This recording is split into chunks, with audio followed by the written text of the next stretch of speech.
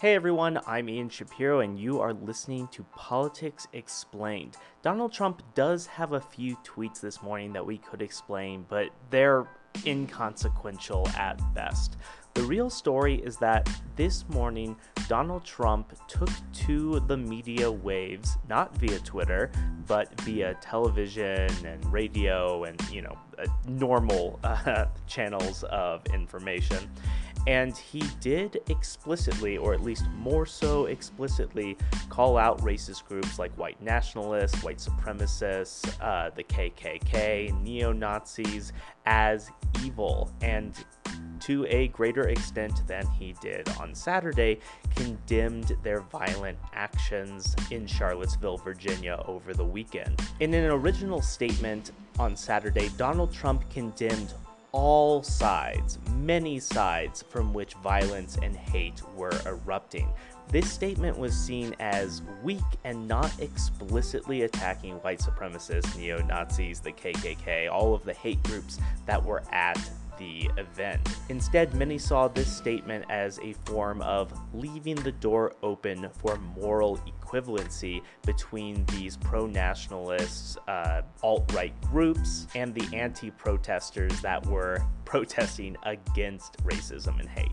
Reaction from both the left and the right to these new Trump statements are pretty obvious. Individuals on the left say, hey, that's great, but there's still some moral equivalency in your direct quote, and it came too late. Individuals on the right are saying that we need to focus on Trump's calls for unity as a nation, and that liberals who dislike what he says now never would have liked what he said, even if he had said it on Saturday during his original statements. So, yeah, apparently, just given our reactions to these two Trump statements, maybe we do need to come together at some level.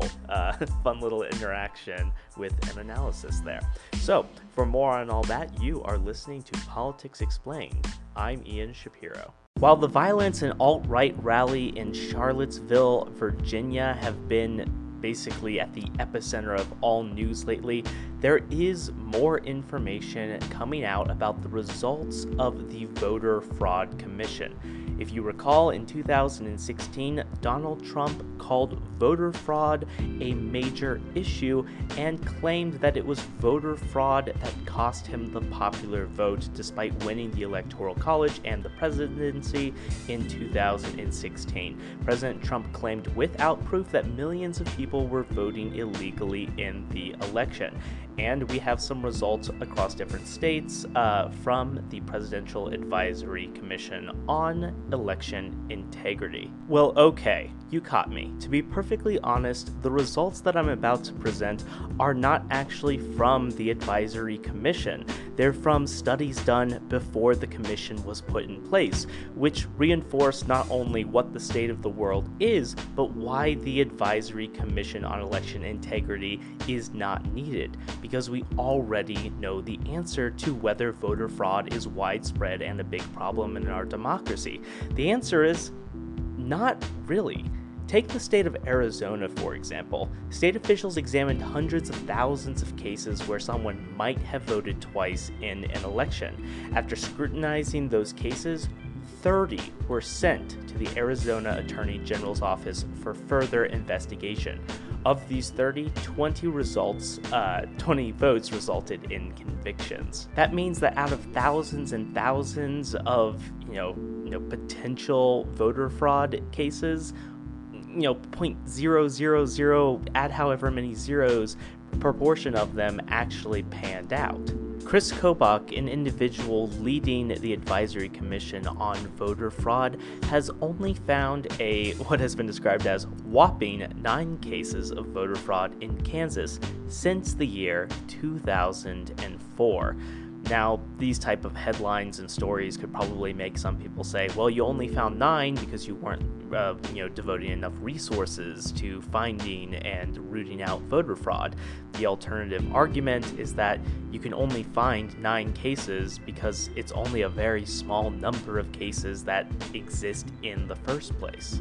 Anyway, Politics Explained actually has an entire podcast episode on voter fraud and, some of the ways that we study it, some of the ways that the arguments on both sides are articulated. So if you're interested, go ahead and check that out. If you're on the Anchor app, go to the episodes tab to find, on voter fraud or voter fraud explained. I'm not entirely sure about what I labeled it back then.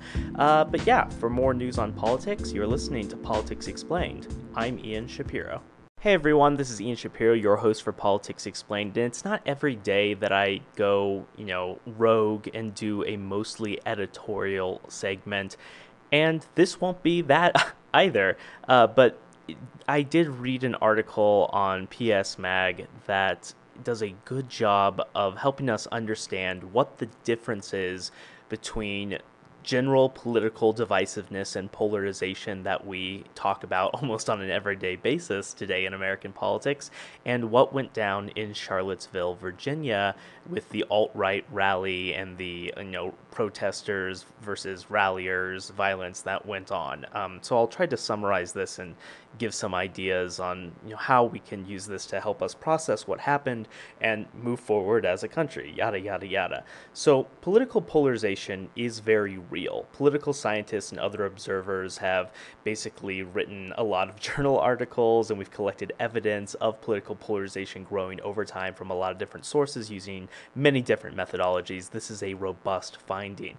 And while we decry polarization a lot, it's not always a terrible thing. The further the parties are apart from each other, sure, it means that there's going to be hard to find compromise and get things done, but it also means that during elections, you and I have very clear choices about the direction that the country can take and how these choices are different from each other, and also whatever the status quo happens to be. Now, what we saw in Charlottesville is quite different. It's a different kind of division. As Seth Maskett says, on one side of the divide were people carrying Nazi and Confederate flags, carrying torches and holding their arms in a Nazi salute, proudly and openly boasting of the supremacy of the white race. On the other side were people opposed to that vision. A white supremacist even drove his car into a group of counter-protesters. One woman was killed and many others were seriously injured.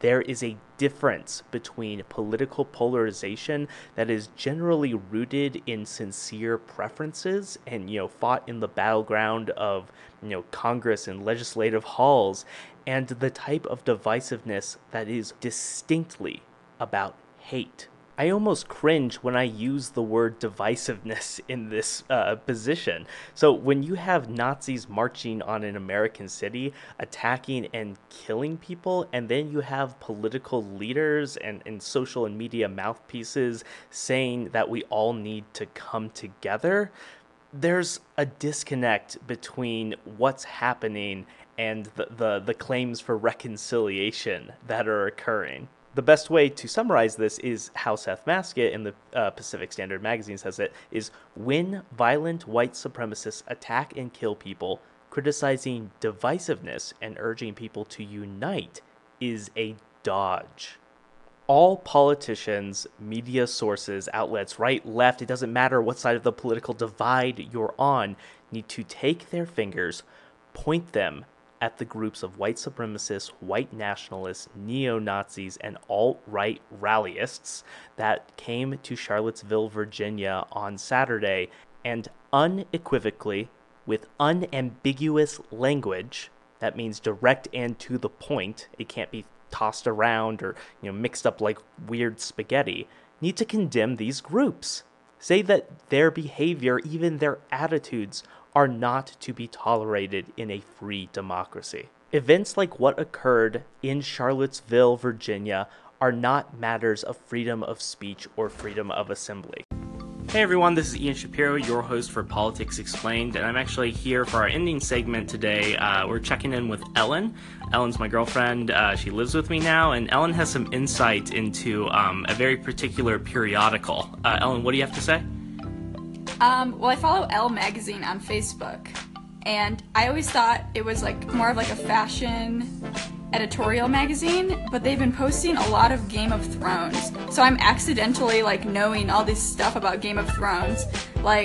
I guess King Robert predicted every Stark's fate in the first episode of Game of Thrones. I don't know. I just didn't expect that from a fashion magazine. Okay, yeah, neither did I. So we'll get back to the politics on Politics Explained tomorrow. Ellen, say bye. Bye. And I'm Ian Shapiro. Now I'm going to sound really cool by comparison to just you talking.